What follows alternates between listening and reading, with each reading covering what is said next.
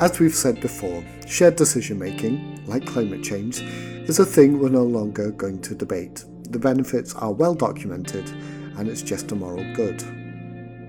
However, doing it properly isn't as easy as saying that, and some new research published on bmj.com is looking at the creation of one model of how it can be done, the 3-Talk model. I'm Duncan Jarvis, Multimedia Editor for the BMJ, and to talk about that model, I'm joined by Professor Glyn Elwyn from the Dartmouth Institute of Health Policy and Clinical Practice, and one of the authors of that research. Glyn, thank you very much for taking time to talk to us on the podcast. Oh, pleasure. So this is the sort of second phase, I suppose, in the development of your 3-Talk model. But if I could get us to go right back to the beginning, to phase 1, what was it that you set up 3-Talk to do? What was the idea behind developing this model in the first place? We were asked by the Health Foundation in London, a group of us in Cardiff and in Newcastle, 2 centres working together. It's called the MAGIC Programme, and you've just had a paper in the BMJ actually describing the MAGIC Programme by Natalie Joseph Williams. So it was to implement shared decision-making into National Health Service kind of areas. And we were faced with a struggle at the time. Clinicians said, I already do this stuff, shared decision-making, so don't kind of lecture me on that, as it were.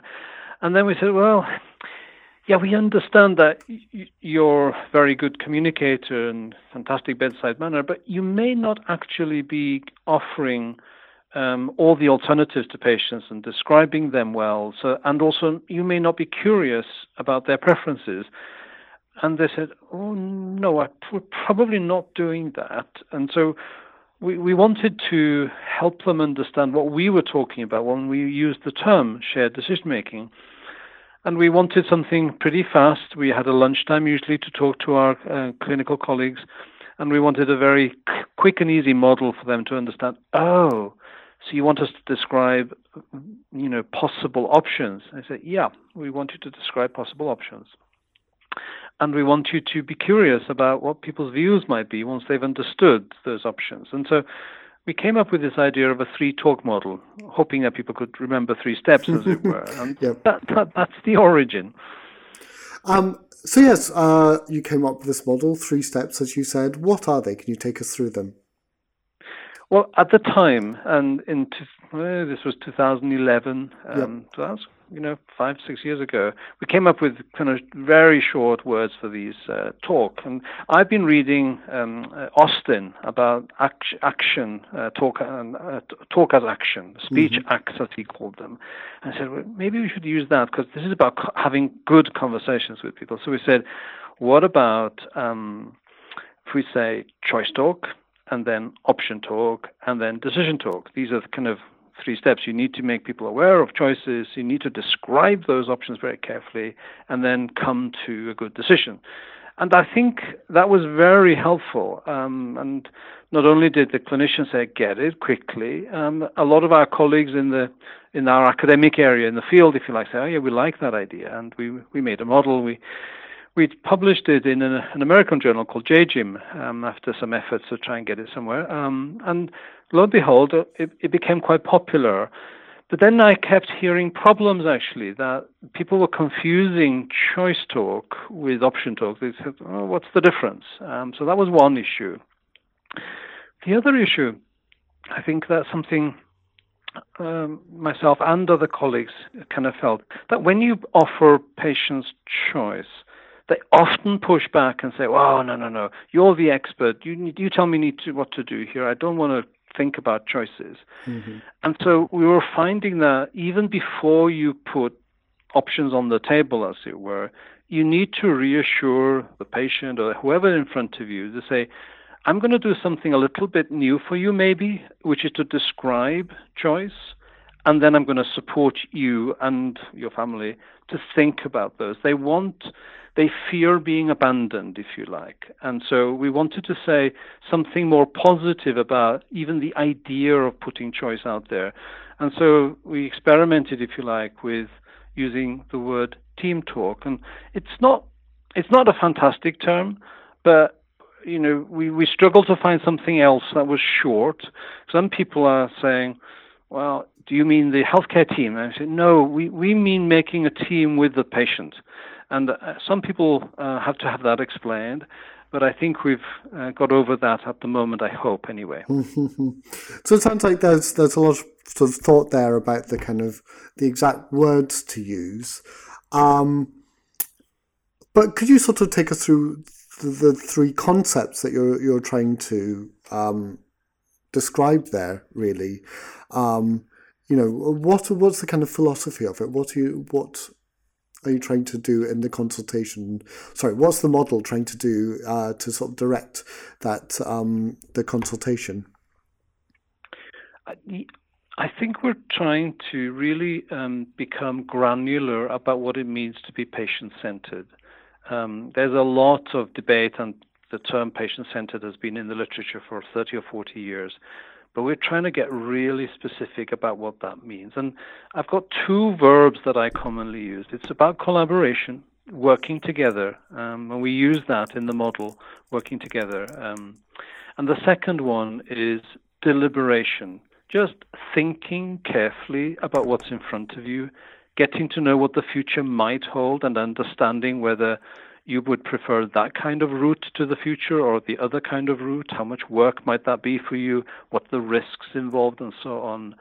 So the two verbs in a kind of more academic paper that we've used is collaborative deliberation. But clearly, we want to use something simpler when we're trying to teach. So we use the three-talk model.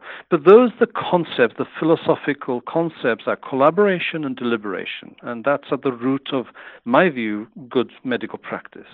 Okay, so if we now get us up to date, you've re-looked at this, and you've done this in a very sort of deliberative way with people, which is what's been written up in the BMJ. So what did you decide to do to kind of to change the model and hone it a little bit for teaching?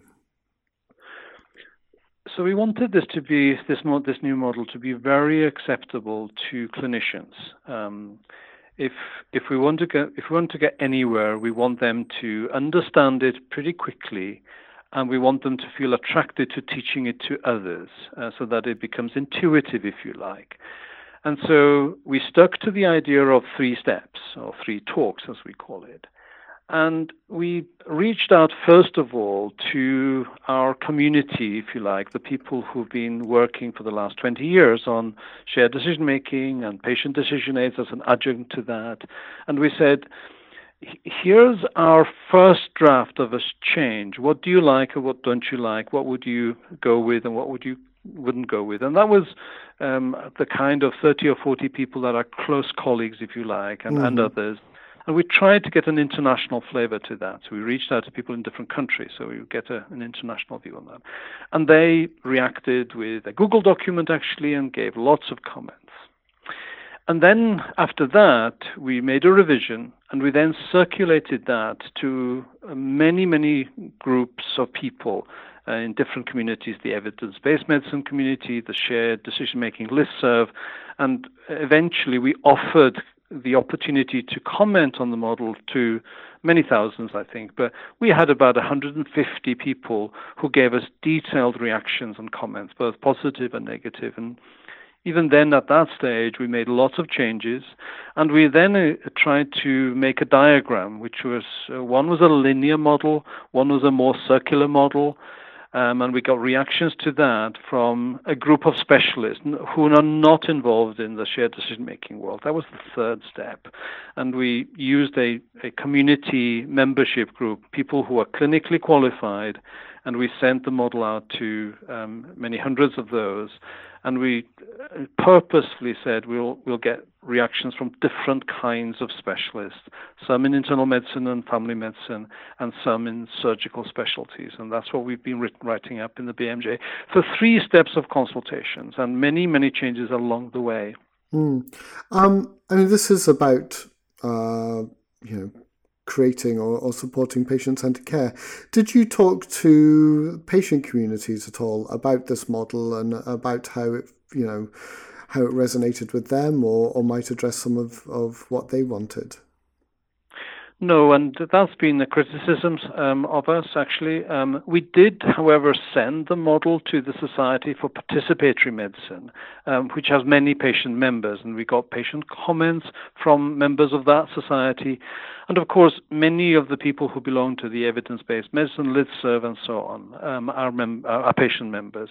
But we didn't specifically actually reach out to patients here. So we accept that criticism, but I think I fall back on my original kind of aim, if you like, was unless this was going to be acceptable to clinicians, we weren't going to be able to use it with them in their teaching. But I accept actually that we should have tested this maybe a little bit more rigorously with patient groups.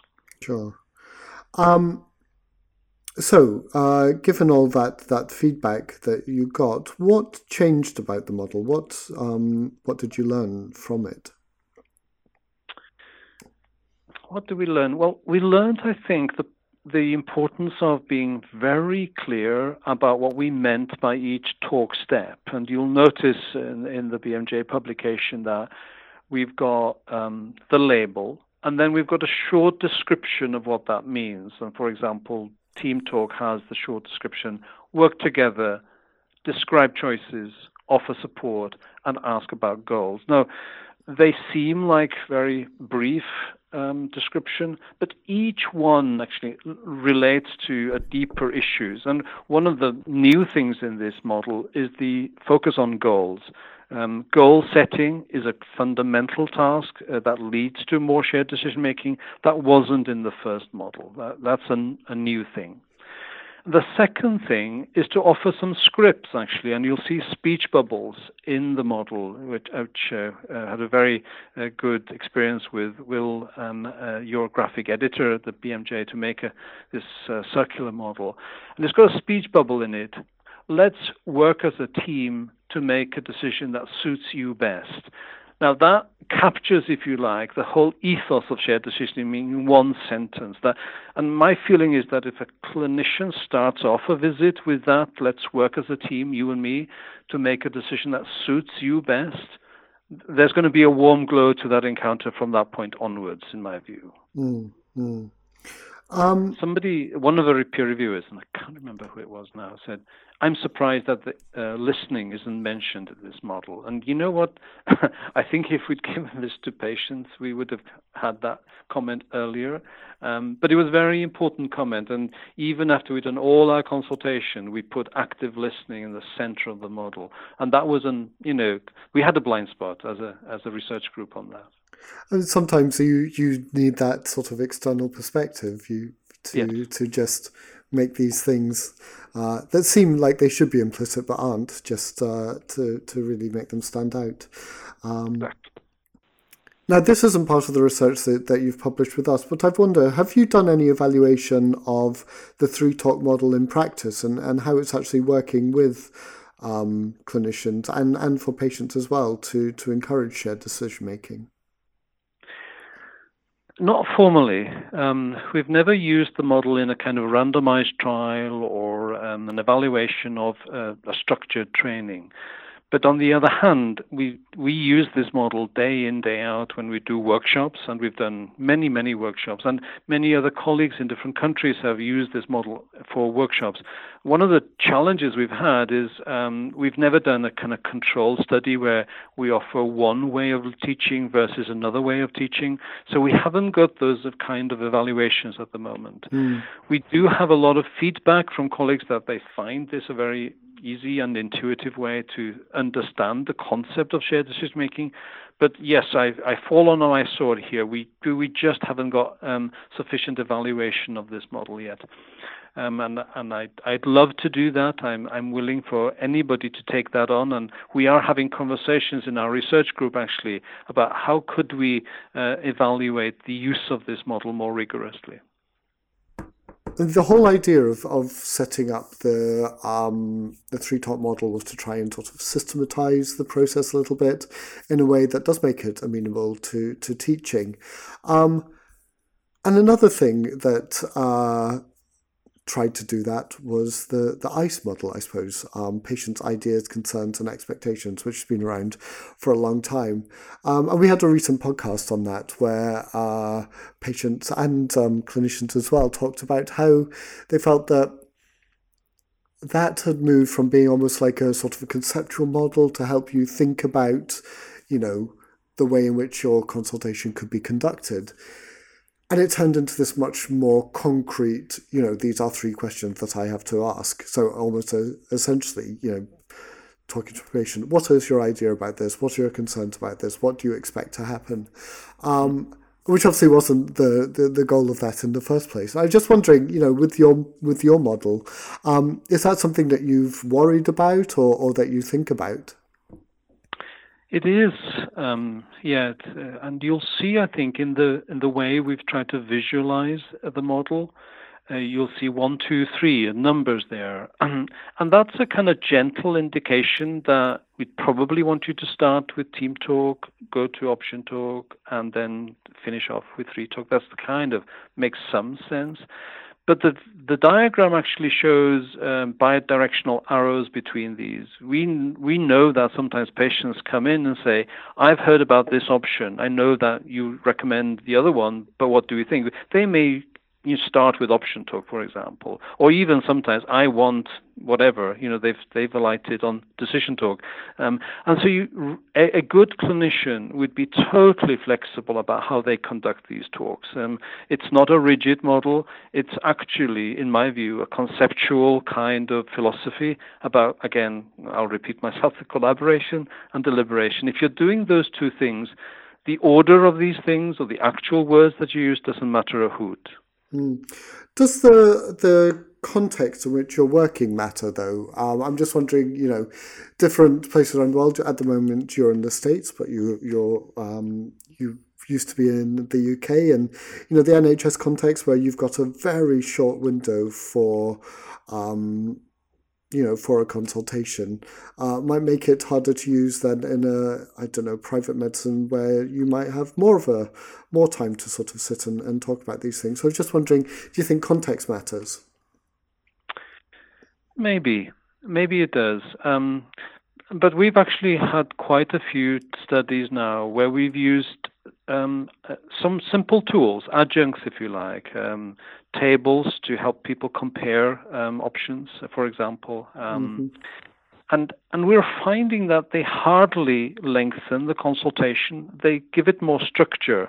Most good clinicians are explaining and giving a lot of information anyway.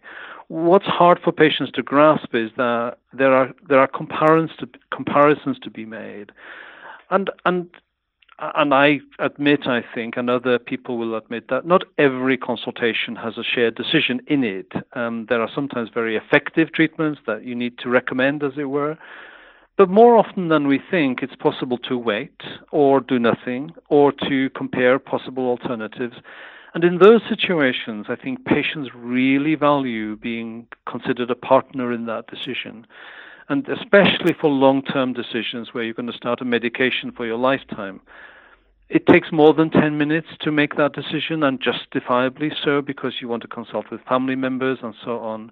So investing in good decision-making, in my view, and we're beginning to see evidence of this, leads to better adherence and much better confidence of patients in the decisions that they've made. So I would argue that even in short consultation situations, the investment in the right decision is a really worthy investment because it leads to gains later in your journey with that patient.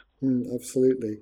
And I think that's something we've heard echoed a lot, that, making the right decision is worth investing the time in earlier on to save time and money down the line.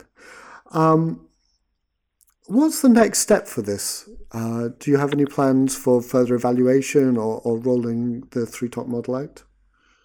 Yes, we do. I've actually reached out to many of the international people and others, and I'm actually getting quite a nice reaction from Twitter and so on. People want to translate, and I'm really happy that that would be happening in different countries. Germany wants to do it, and I think Spain wants to do it, so that'd be great.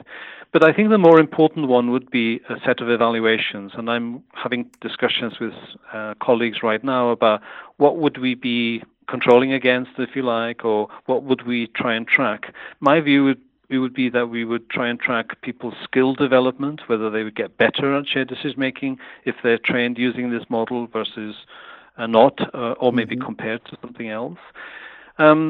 There's also, interestingly enough, a deepening of each of these talks. We know that when we train, people say, how do I do that? How do I do that without, how do I do those steps skillfully? What are the scripts that I need? What are the sentences that I need to use? And that's where communication specialists and discourse analysts come into play. On the team talk side, I'm very interested in the different levels of goals that people have. The first level of goals is to deal with their symptoms, for example. Second level of goals is to do with function. What can I do in my week? And there's a third level, which many clinicians don't go to, which is about hopes and desires. What am I trying to achieve in my life? And sometimes if you tap into that higher level goal, you'll get a rich understanding of your patients and what they're trying to achieve by consulting with you. So I'm interested in deepening the model in some of these areas as well. And I suppose the last question I had is, this model is obviously, as we've talked about, a conceptual sort of framework in which to have these conversations. Do you think it works together with any other tools in particular that might be useful to really make that patient engagement the best it can be? I do, and I'm going to declare a completing interest now. I've developed option grids, and I'm consulting with a company that makes those tools. But those kinds of comparison tables, which are short enough to fit in, and for a clinician to say, here are the options, here are the kind of frequently asked questions that patients have. Those kinds of tools, Victor Montori makes similar tools in the Mayo Clinic called issues cards, and Annick Gier in Quebec makes decision boxes. These kinds of encounter tools that really fit into the conversations that people can have, we're finding that they're really changing the conversation. We've got some really interesting evidence of conversations changing, not only by being more effective, but also being more efficient. So this model fits very nicely with tools that clinicians can have, not just the stethoscope, but a kind of comparison of options tools. You've been listening to Glyn Elwyn talk about the research paper, A 3-Talk Model for Shared Decision-Making, Multi-Stage Consultation Process, which is now available on bmj.com. That's it for this episode. We'll be back soon with more research. Until then, have a look at iTunes or wherever you get your podcasts from. We're available in most places now. There you'll find a huge selection of our back catalogue. And for even more, you can go to bmj.com/podcasts, where you'll find years worth, all available for free. So check that out. I'm Duncan Jarvis, Multimedia Editor for the BMJ. Thanks for listening.